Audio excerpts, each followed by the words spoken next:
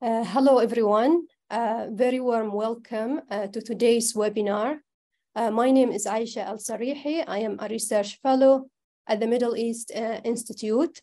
I'm very delighted to welcome you all to today's webinar, where we are going to discuss the implications of recently signed agreement between Saudi Arabia and Iran with mediation of China. As we know, on the 10th of the last month, Saudi Arabia and Iran signed an agreement in Beijing, announced to restore the diplomatic ties, reopen the embassies in the two countries, and revive the security and economic agreements signed between the two countries more than 20 years ago. And as we saw today, the foreign ministers of Saudi Arabia and Iran have met already in Beijing to discuss the reopening of the embassies and the restoration of the diplomatic ties. So in today's webinar, we are hoping to discuss different questions, including how remarkable this agreement is, and what is the rationale for the three players to come into this agreement? What does it mean for Iran, for Saudi Arabia, and China? What does this agreement has in store for regional security architecture? And what does it tell us about, the presence of the great powers in the region, especially for China and the US? So to answer those questions and more, I am very delighted to be joined today by distinguished speakers who have the first-hand expertise in this particular issue. And first of all, I'm delighted to welcome Dr. Mohammed Sulami, who is the founder and president of the International Institute for Iranian Studies, rationale, which is an independent think tank based in Riyadh. He is also an associate professor of Iranian studies at Al-Qura University. Thank you for joining us, Mohammed.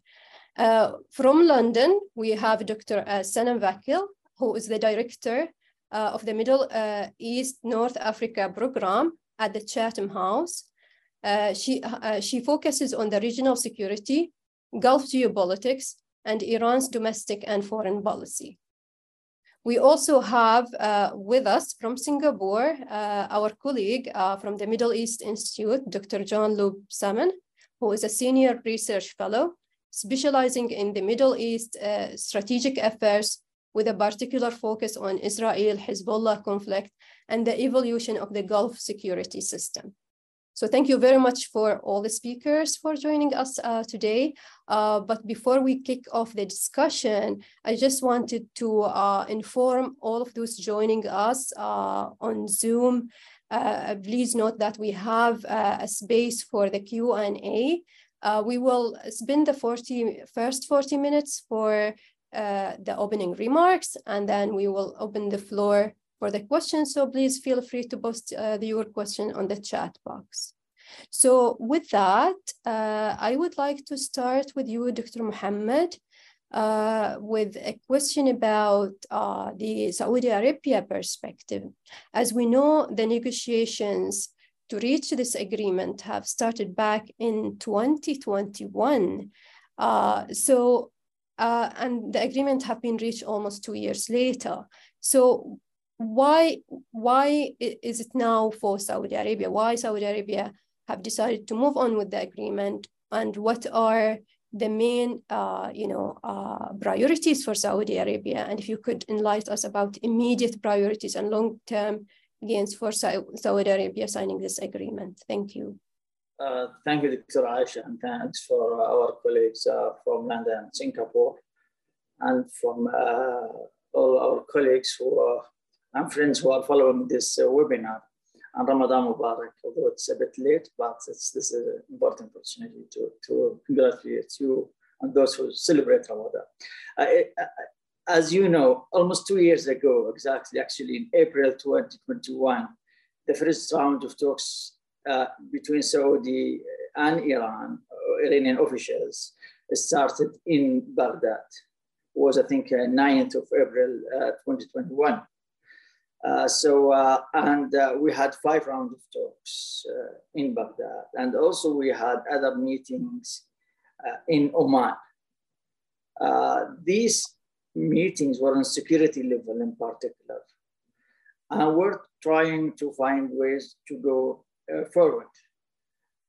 We have seen many and read many actually political and official statements from both sides about these meetings and what the issues were discussed during these meetings.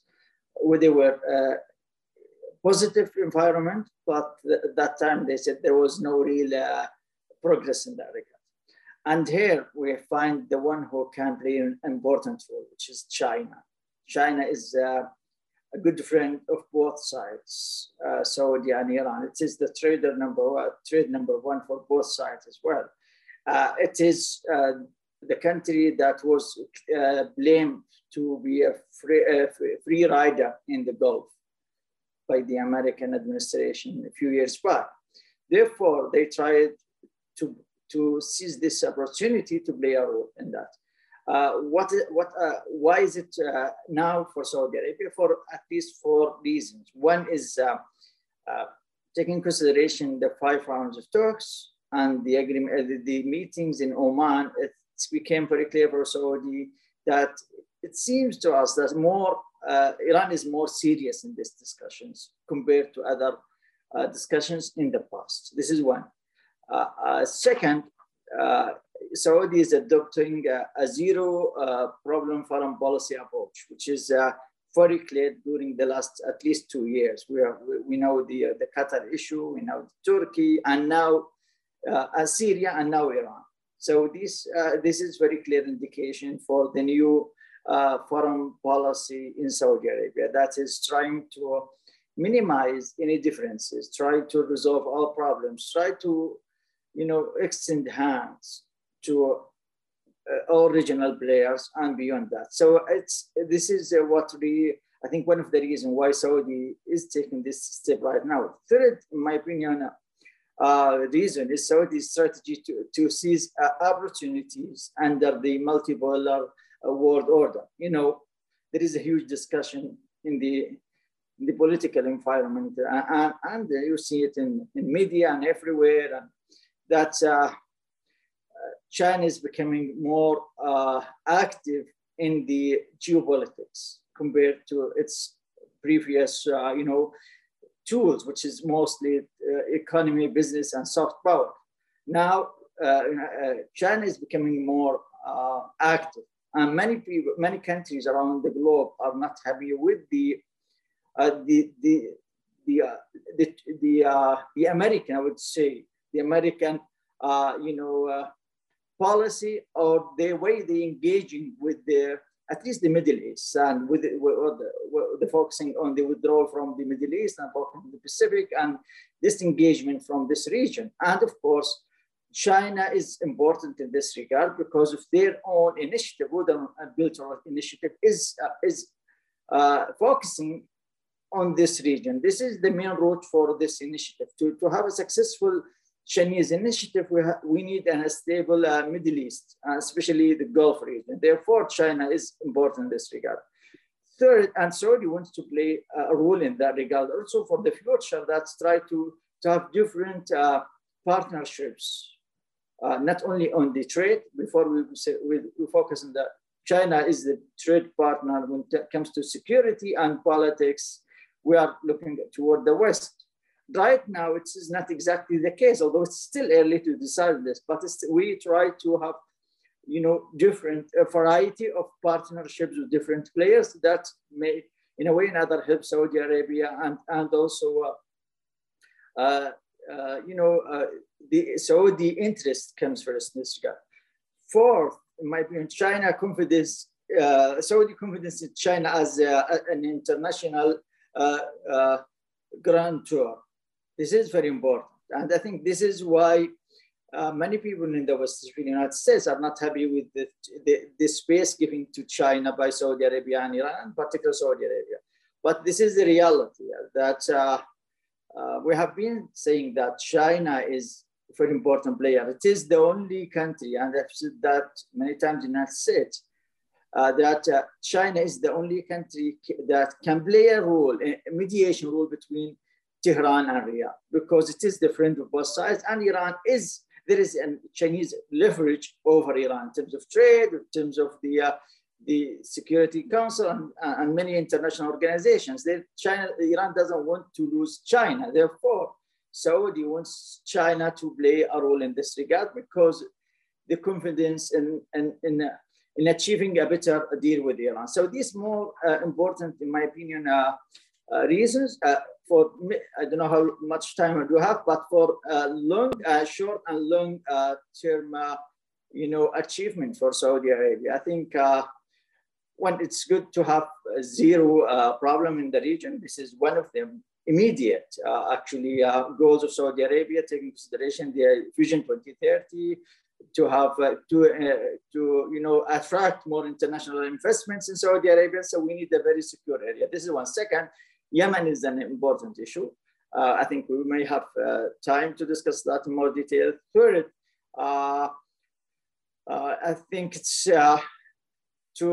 to send a message to the international community that Saudi wants to what the Crown Prince said, the new Europe is the Middle East. So they want to play a role in that regard. So to materialize this issue, that's we want to have zero problems. We try to solve our problems among ourselves and with the other players like China, but also that means we still have a very good and strategic relation with the West. Doesn't mean we are shifting toward the East. West want to be in the middle to look after our interests, both East and West. Thank you, Mohammed. So yeah, because of time, I have to stop you. Sorry for that. So now I want to move to you, Sanam, and I want to pose the same question, if it's okay, but from the Iran perspective. So why it is timely for Iran to come and sign the agreement now? And what are the anticipated gains for Iran from this agreement?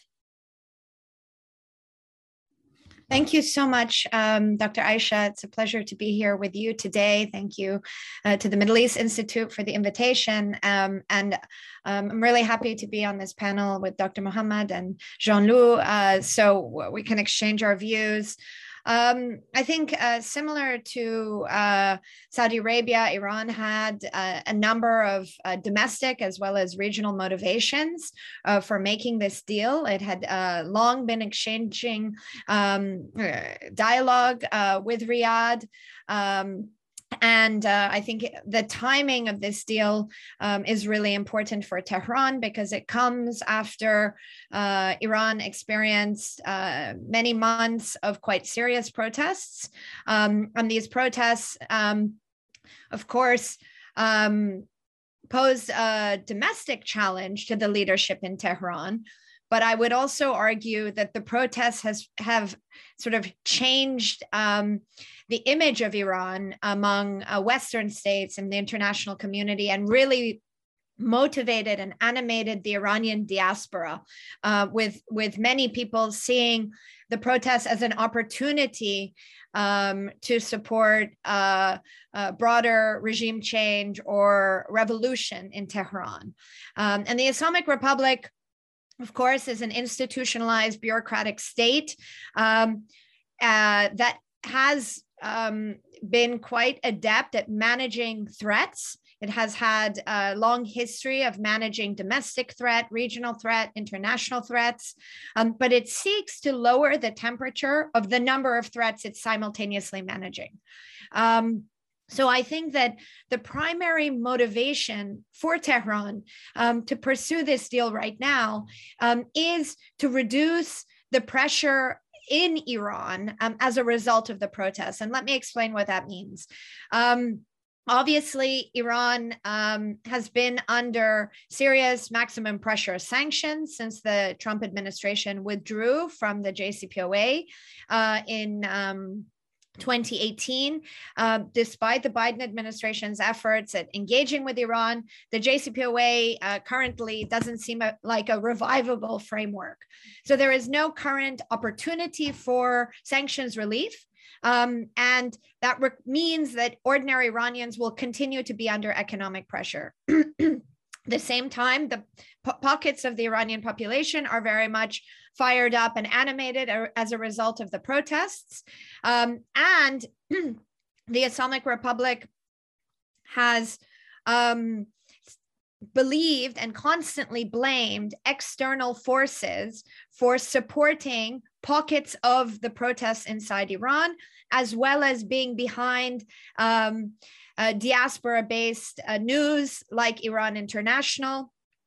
So from Tehran's perspective, this deal accomplishes a few things. It reduces tensions directly with Saudi Arabia, and as part of the agreement, informally, there is some perhaps commitment that Iran International's presence in Europe and its activities in Europe will not be as inflammatory. Iran International has moved to Washington, D.C. conveniently. And this reduces the optics and symbolism and pressure for Iran within European capitals. There is also supposedly a commitment that domestic groups in Iran will receive less support, be it tangible or symbolic, from external forces as well. And this is important for the Islamic Republic. And thirdly, obviously, there is the huge symbolic gain of breaking maximum pressure and containment against Iran, and also showing that Iran has survived the protests and that Saudi Arabia would not have made a deal with a fragile, weak, precipice of revolutionary Islamic Republic. So it shows that the Islamic Republic remains intact, functional, and able to manage domestic pressure while also engaging in regional negotiations simultaneously. There is, of course, one added layer to this, that Iran, because of sanctions, is also seeking sanctions relief and is looking to build stronger regional economic ties as well as strengthen its ties with Beijing. And it has been deeply disappointed that China has not invested more in the Iranian economy.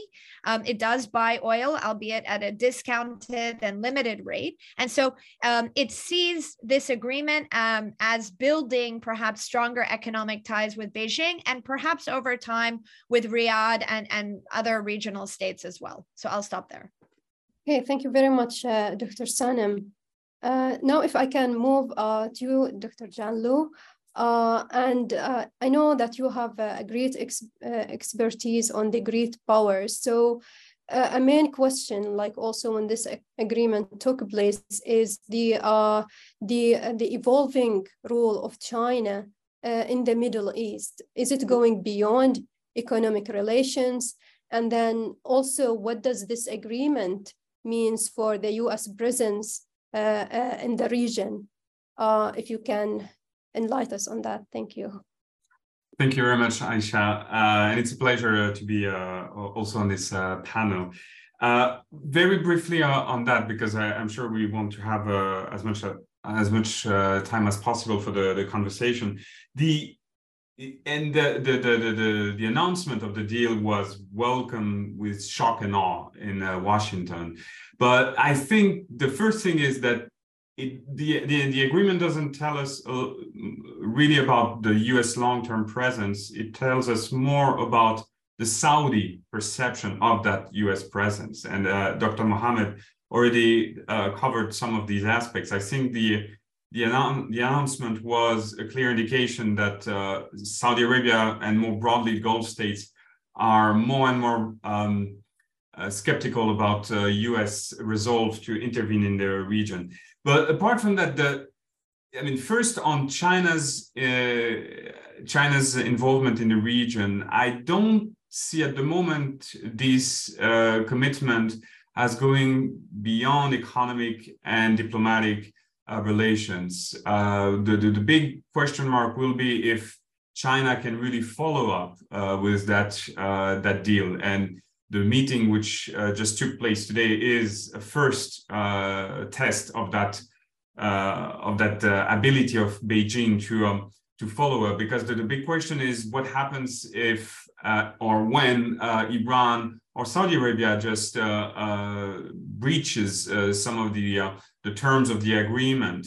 What happens if there's nuclear on Iran in a few years from now, or just if you have the Houthis firing rockets at Saudi territory, and talks of Iran keeping the supplies of weapons to the Houthis. So all of that, I think, will be a major test for China, because I'm not sure China wants to go beyond what it has already done in terms of diplomatic investment. And in comparison, what is quite interesting with all the talks about the deal is that the US is still the major actor in the region by far. Despite all the talks of the US disengagement, we're still talking about a country that has 30,000 troops on the ground permanently in the Gulf states, just in the Gulf states. It goes beyond that if we include the broader Middle East. But there's no other country that can do that. We can argue that China may want to have more influence in different ways, but even in terms of military cooperation, arms sales, this is pretty limited and will remain limited for the near future.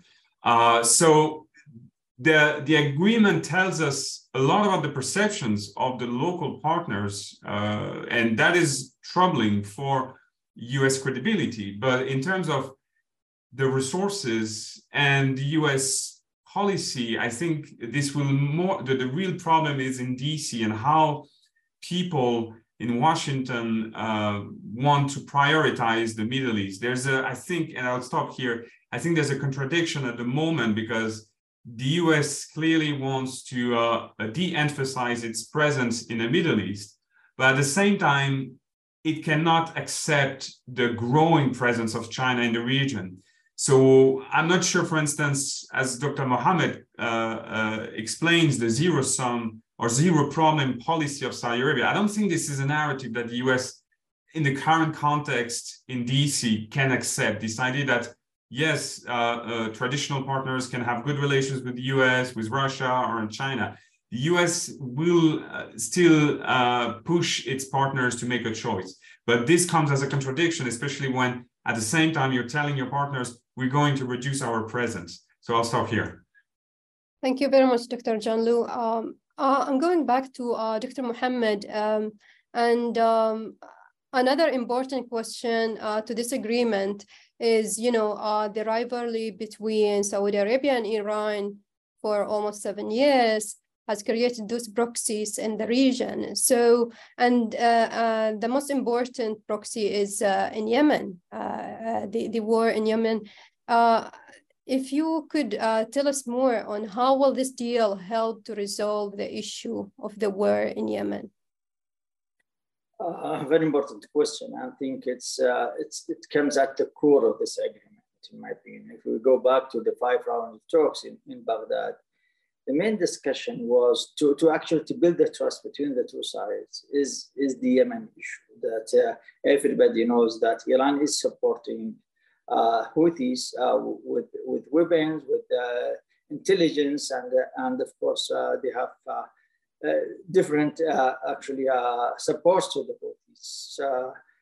And we have lots of evidence, official evidence of the drones and missiles that's coming from Yemen, of the Houthis, are Iran-made weapons. This is one issue. So this is, I think, it comes at one of the principles, I think, of this, and the pillars of this agreement. At the same time, Saudi started opening a channel, direct channel with the Houthis themselves. We know now that there was different Saudi, the small delegations traveled to Yemen and met with the Houthis, trying to encourage the Houthis to come to the table of negotiations along with other Yemeni political parties to have a Yemeni dialogue. We had one of which was in Riyadh last Ramadan, actually, exactly a year ago. So we had 10 days of Yemeni discussion. I was part of that, trying to facilitate the meeting. I'm managing one of the sessions for 10 days. So political session in particular. Yemeni, the Houthis were invited to join this Yemeni dialogue. And even after the beginning of the dialogue in Riyadh, in the GCC Council, still there was a Saudi statement that the Houthis still they couldn't come now, but anytime they can join the dialogue, the Yemeni dialogue. That was also a statement from the GCC officials in this regard. So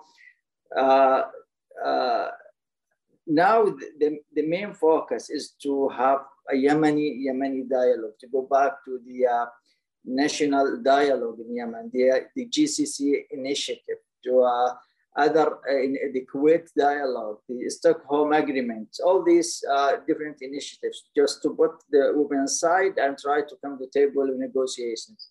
Of course, Saudi for sure agrees that the Houthis are part of the political,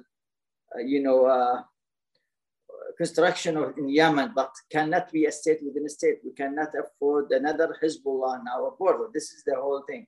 But nobody can minimize or ignore their own rights to be part of the political, so either the government or the different parties. So this is very important.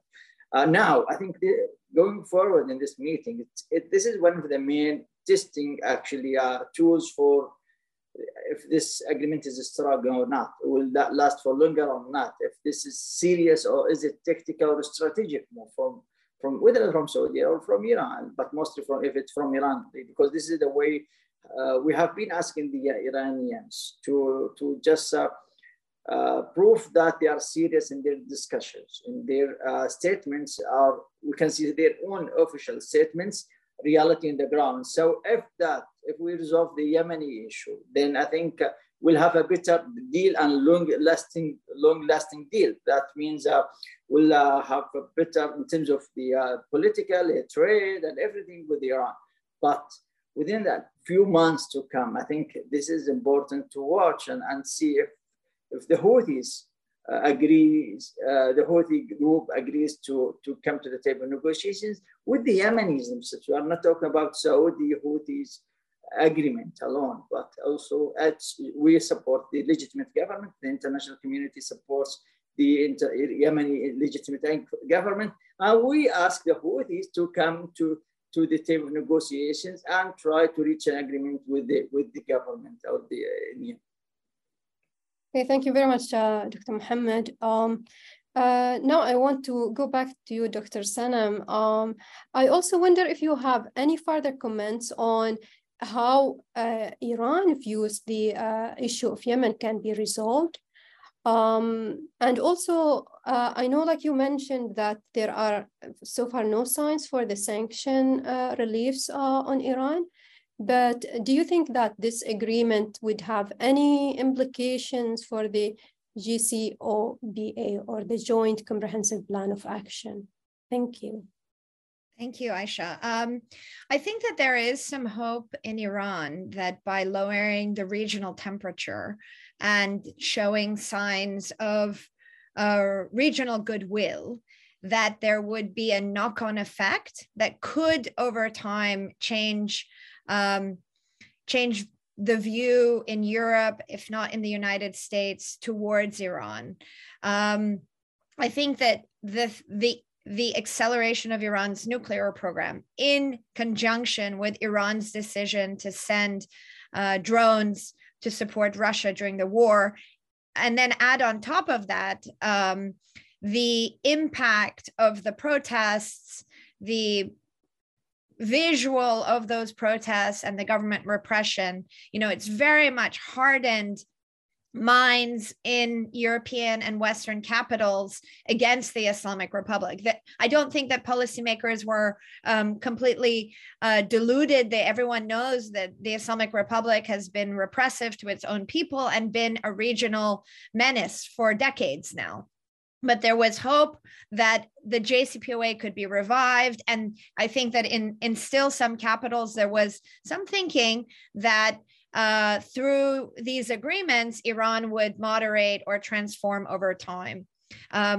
Perhaps what we have finally arrived at is an awareness and an acknowledgement that we have to take the Islamic Republic for what it is, how it behaves. That transformation in the Islamic Republic isn't going to come from these international agreements. But it has posed a dilemma, I think, for European policymakers as well as for Iranian policymakers, because the Islamic Republic remains under serious sanctions. And if it wants to address its development conundrum, if it wants to address the lack of growth, the high levels of inflation, the declining currency, all of its years of economic mismanagement as well as corruption, it has to unlock its security dilemma with the West. So I think the thinking is by showing moderation in the region and trying to find some direct regional off-ramps, that perhaps over time, there could be new avenues for negotiations that could be developed towards Iran. And if not, and that's a clear option and a scenario that I think is under consideration, then Iran is also looking for its own economic plan Bs. It has managed to survive sanctions by building up what it calls its resistance economy, and it has embedded itself further in a predatory way in regional economies, using its willingness to export instability, but also using its network of influence around the region to extract economic gains. I think that the plan B is to embed itself further in the region. And so this is an interesting consequence of maximum pressure, but also of the de-escalation trends that we're seeing in the region, that Iran, that has always seen itself as strategically isolated and lonely, is finding value in its regional relationships and regional neighborhood. So can it extract and can it develop more productive economic relationships over a longer period of time? That remains to be seen, but that would be a positive for the economic development of Iran. And I think perhaps, it would be the first time that Iran might align its economic and regional foreign policy. The Islamic Republic is one of the unique states that doesn't align its foreign policy agenda with its economic agenda. And so should this be achieved, it would be a massive shift, but I'm not terribly optimistic, nor am I predicting that that's going to be the outcome. And in fact, I think the challenge will be actually in holding Iran accountable in this agreement. And, Yemen is going to be a very important test case to examine Iranian accountability, and also to, let's say, for example, Iran does commit and is accountable in sort of halting the transfer of lethal aid to the Houthis. That could be a positive, but if Iran cannot convince the Houthis to accept concessions or remain in agreements or continue to negotiate in the direction of peace, is Iran going to be held accountable for that? And so it actually will tell us a lot about the nature of Iran's relationships with its networks around the region. There has always been an assumption that Iran has a command and control relationship around the region, but it certainly does not have that relationship with the Houthis. And so this is going to be an area, I think, where we're all going to be looking at. And ultimately, I personally think that Iran is never going to let's say, reduce its influence in Yemen, but it could transform the way it engages in Yemen, because it has found through its relationship with the Houthis a longer term ability to check and to impose pressure on Saudi Arabia. So from a rational perspective, why would it leave and why would it abandon a relationship that provides it a strategic gain over a longer period of time? So I think that the international community ultimately needs to create a process of accountability, and that does require UN, US, European presence and mediation. And I think that we also have to acknowledge that there are some strategic gains for Iran in its positioning around the region. It would be naive of us to assume that Iran is just suddenly going to withdraw or reduce its support. It might transform the way it engages in Yemen or in Iraq or in Syria. But strategically, it is irrational to think that Iran would leave areas that it has developed some form of leverage that has over time paid off for the Islamic Republic. Thank you, Dr. Sanam. So the situation seems still a bit cautionary, and it's not still very complicated. Now I want to move to Dr. Janloub with another important question also when it comes to the agreement. It's about the regional alignment. Now, this agreement has been brokered by China between Saudi Arabia and Iran. But previously, during the Trump administration, the Abraham Accord was, brokered by the U.S. And it involves so far the UAE, Bahrain, Morocco, and Sudan. So it's a question about, the regional realignment. I think my question is, do you think that those two agreements go in line with one another, or there's a divergence going to happen? Thank you, Aisha. And I think it's a major question, and the answer would probably be different if we ask in Israel or in the Gulf. Definitely in Israel, the agreement between Saudi Arabia and Iran was welcomed as a setback, because the Netanyahu government and Netanyahu himself made very publicly the goal of normalization with Saudi Arabia. He made it a personal goal. And just one day before the Saudi-Iran deal, there were talks of Saudi Arabia discussing with the US administration its own conditions for normalization with Israel. But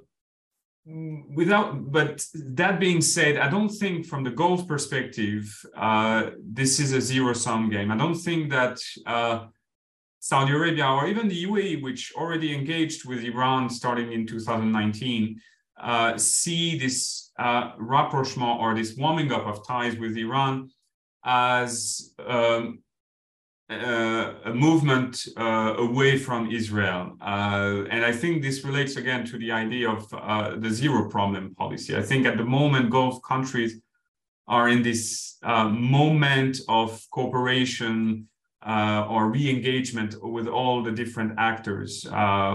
It remains to be seen if that can last, but I don't think what we see right now with this Saudi-Iran deal means that we won't see anything else with Israel.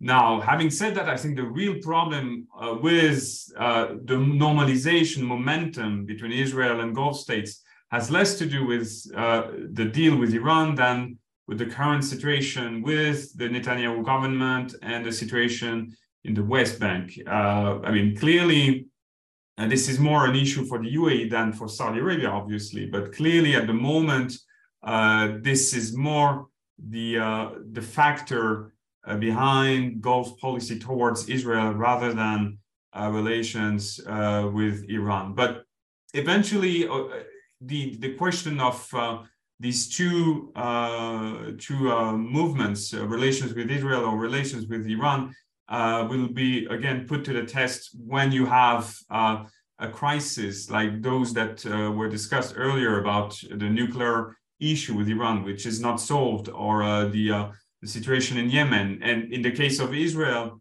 probably possibly escalation in Lebanon with Hezbollah, which is not completely far-fetched at the moment. Okay, thank you very much. Thank you very much to all the speakers for those opening remarks. I think we covered a lot of ground, and now I want to open the floor for questions. So anyone who have questions, please feel free to post them on the chat box. So far, I have one question for Dr. Sanam. It's from our colleague, Asif Shuja. He is asking, how will the Iran-Saudi deal impact the hijab protest in Iran? And will Iran become less committed to the deal as soon as it gains complete control over these protests? Thank you for the question. So I think it's April 6th, and I think it's important to acknowledge that the protests more or less have come to an end. It has, I think, regained control over the protests. There have been intermittent protests in connection to this anniversary of individuals' deaths. We have seen intermittent protests also in Sistan and Baluchistan, where the Baluchi community has continued to protest in a more determined way. But in most of the urban centers, the protests have come to an end. And I think that it's quite clear also from the media coverage. I have not seen a single story about the protests for quite some time now. So as I sort of suggested in my opening remarks, for the Islamic Republic, it's important to show that it has, in fact, asserted control over the protesters. There is also debate, I think, taking place inside Iran in how to manage the level of grievances and dissent that have emerged from across Iranian society. These protests were definitely female-led, but the only grievances were not female grievances. You saw economic grievances, deeply political oriented grievances as well. And so there's certainly certain levels of engagement across the political establishment underway. And I think that this agreement with Saudi Arabia is about reducing external pressure on Iran, perhaps through the Saudi support for diaspora-based media, perhaps for support for groups inside the country. This showcases a longer-term objective that the Islamic Republic intends to continue to clamp down on protests and continues to be assertive in managing its domestic population and preventing, I think, perhaps another outbreak of this magnitude. Now, protests do take place in Iran more commonly, I would say, than in all other states across the Middle East. We have seen serious political protests over the past 2 decades, from 2009 with the Green Movement protests, in 2017 and 2019, which were economically driven protests.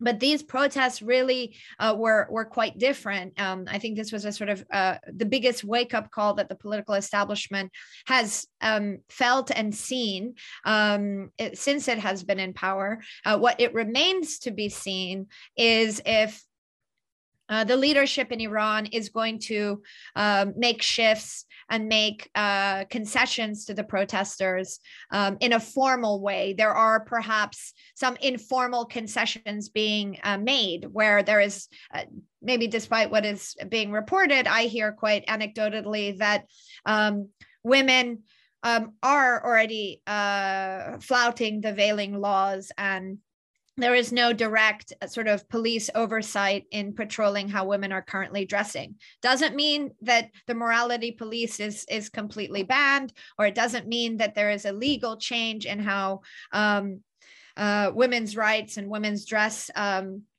is acknowledged in the public domain, but there are some sort of de facto shifts that have immediately been seen in Iran. We have to continue to watch and see if these shifts are going to be permanent or if this is a transition phase. And so, again, I think this is ultimately about reducing pressure for the establishment to think about how they can manage the multitude of threats that they're facing.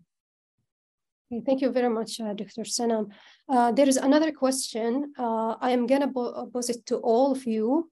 It is from Ambassador Gorgi Bostin. He is asking, is the deal going to impact the return of Syria into the Arab fold?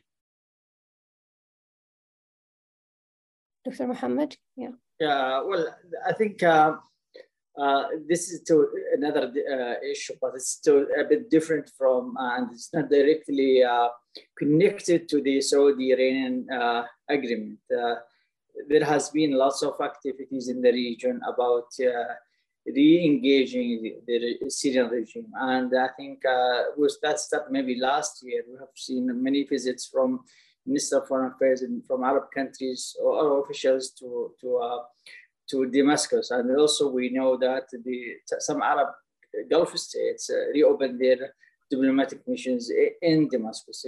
United Arab Emirates and Bahrain and others reopened their own diplomatic missions. So also Saudi started reopening their own consulates or consul services in Damascus. That means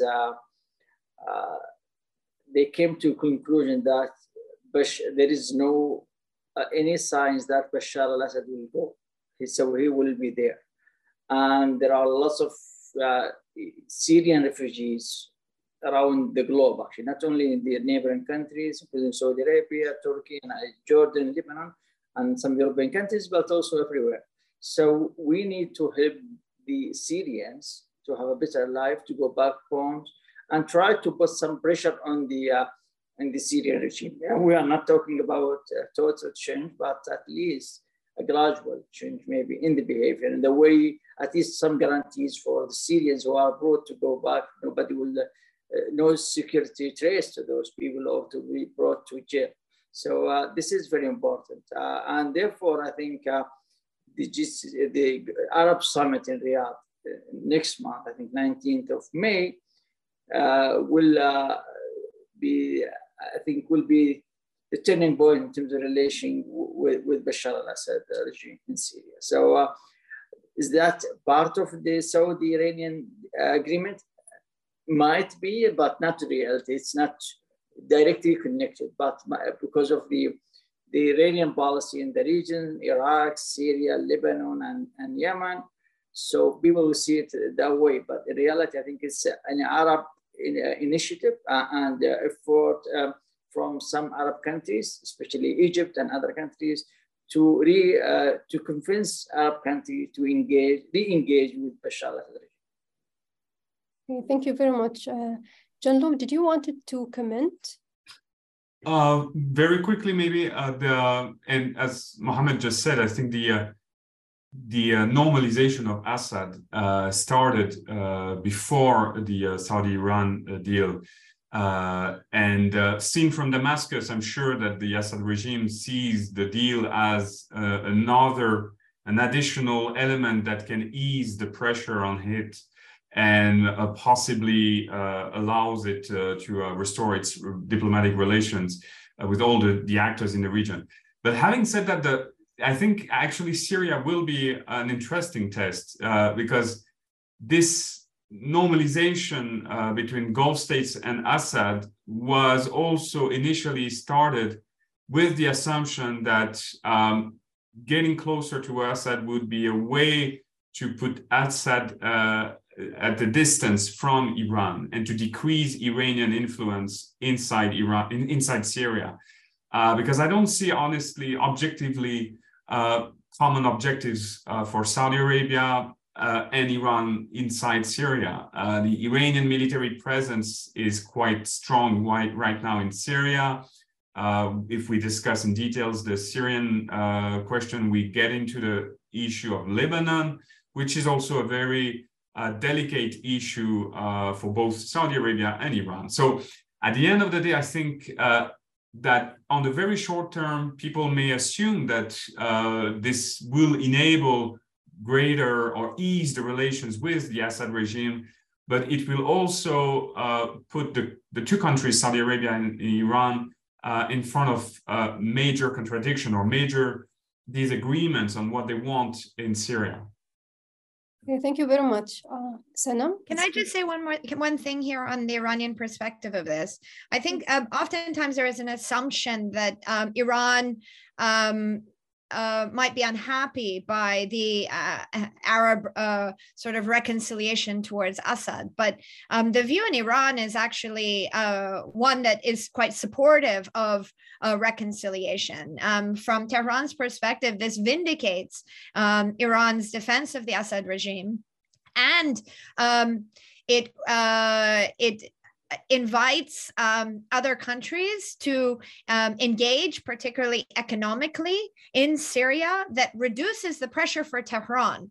And so I think it's important to think about what that means. Iran is confident enough in the relationship and is adapted enough in managing its network of relationships around the region that we shouldn't see these relationships in zero-sum terminology. And when Iran has less economic pressure coming from this network that it has developed through the years, that poses opportunities also for Iran. Ultimately, what Iran seeks with the groups that it has supported over a 4-decade period is the interdependence, but also independence of those groups. These are actors that Iran can sometimes extract concessions from, sometimes will not be able to call upon to represent or support Iran's objectives, political, economic, or regional. But for these actors to become legitimate political players is a long-time goal of the Islamic Republic. Hezbollah's role in the Lebanese government is one example of that. Seeing proxy groups in Iraq also step into the political domain is an important opportunity for Iran and that network, but also in the case of the Houthis, the same concept applies here. Iran would like to see these groups as legitimate political actors in these countries. So the idea that that the Gulf states could peel off these relationships really has to be looked at through a generational kind of decade, if not 2-decade kind of investment, because these are the kind of investments and the relationships that Iran has built with these actors over the course of multiple decades. And I would also add one more caveat. The Islamic Republic and Assad relationship is really historical. It's, dates back to Assad Sr. And I think that that's important to understand because Iran plays on these sort of historical ties, again, not always to get what it wants, but to show the durability through the ups and downs, through the good years and the bad years, and that it is a reliable actor. And that is a model that has proved to be helpful for Iran in the region. Thank you very much, Sanam, and to all of you. I think it sounds like there is a lot of test for the agreement to become successful. There is the issue in Yemen, in Syria, and also in Lebanon. Unfortunately, we don't have much of time, so I am going to conclude with one final question, and I'm going to pose it to all of you.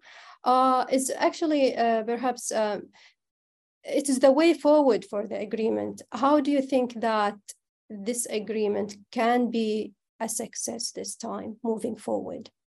And can I start with Dr. Mohammed, maybe? And you have 2 minutes, please.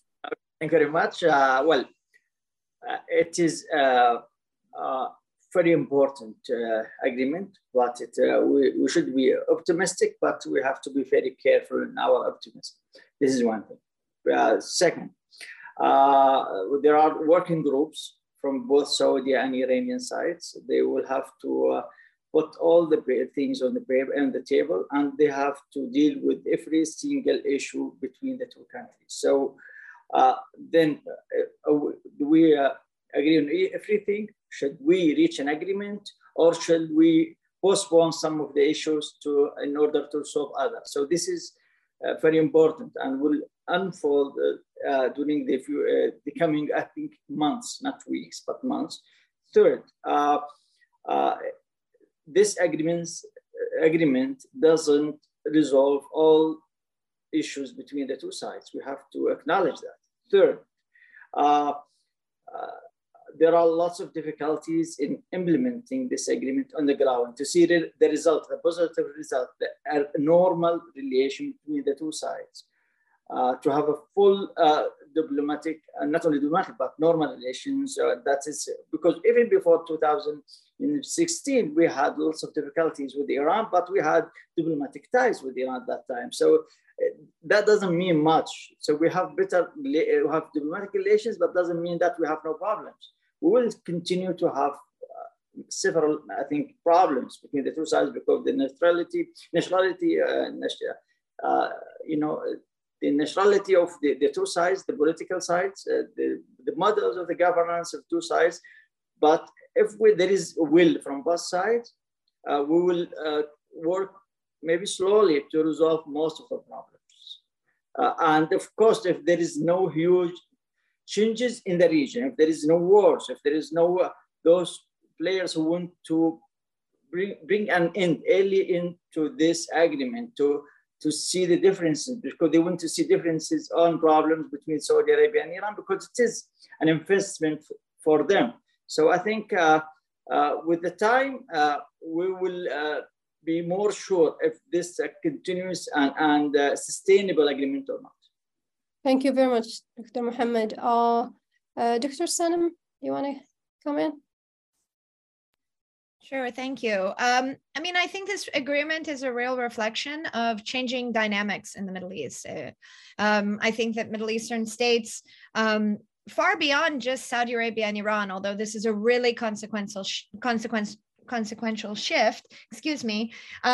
have been moving towards this pattern of de-escalation now for a few years. And so this is a positive shift, but we shouldn't see, I think we should be careful and not see all of this de-escalation in zero-sum terms, as Jean-Loup and Dr. Mohammed have also said.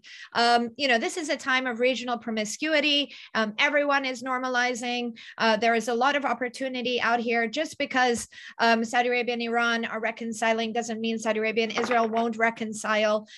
There's plenty of opportunity to build on this momentum of de-escalation and build towards integration. But I think what's missing here is actually a more multilateral support from the international community. These are nascent shifts that require a huge amount of diplomatic investment to build trust that has been frayed on all sides of the region. Within the Gulf, that is taking place since Al-Ula, but we're still not there, and it's going to take a long time to really build back trust in those dynamics. Israel and the UAE, Israel and Bahrain, these normalizations are fully underway and in full swing, but again, there is much people-to-people work that needs to be done in order for societies to truly understand and make progress. There needs to be an investment in conflict management, addressing the ongoing crisis in Palestine. So there's a lot of work here. And so we should be watching and be supportive, but the international community, I think, needs to step in and scaffold and support some of these arrangements so that processes and can be built, greater interaction can lead to maybe more institutionalization of regional security ultimately in the Middle East. Thank you. Thank you very much, Dr. Sanam. Dr. Jean-Loup, please. Yes, well, I fully agree with Sanam and Mohammed in the sense that we should start by saying that the success of this deal will be defined by our expectations, and the expectations should be realistic. I think that's the lesson of the discussion so far. At the end of the day, the big concrete achievement is that we're back to 2016 when Saudi Arabia and Iran had, let's say, normal diplomatic relations. That's the first concrete achievement of the deal. And I think it's something that shouldn't be dismissed, shouldn't be underestimated, to have diplomatic relations, open diplomatic relations between the two countries. Having said that, the major objective, I think the very concrete objective should be to remove Iran from the equation in Yemen, meaning that I think it's possible to see decreasing the role of Iran in supporting the Houthis, but I don't think this will solve the war in Yemen. I don't think, and I think this was said before, that the war in Yemen started before Iran increased its support to the Houthis. So I don't think a Saudi-Iran discussion on Yemen will suddenly solve all the issues in Yemen. Beyond that, let's say that this deal should be seen again as a stepping stone, or a part of a regional momentum where all the different players, Gulf states, Turkey, Israel, Iran, are in one way or another more open to cooperation, which is quite unprecedented in a sense in the region. It's not all the time that you see discussions about deals in the Middle East. So we should praise that. But beyond that, I don't think this is the deal that would solve, obviously, all the issues between the two countries, and more broadly, let's say the regional competition between Iran and Gulf states. Well, thank you very much. It is 6:01 already. So thank you very much for the speakers for enlightening us about this, the implications of the deal in the region, as well as the involvement of the great powers in the region. And it sounds that the deal is both promising, but also the challenges remains ahead to see if the deal is going to live to its promise. With that, I would like to thank everyone, and a special thanks again to the speakers for your time and for the insights. And I also would like to thank the event organizer, Sharon, for putting this event together. With that, I'll leave you and have a nice evening, morning, or afternoon. Goodbye.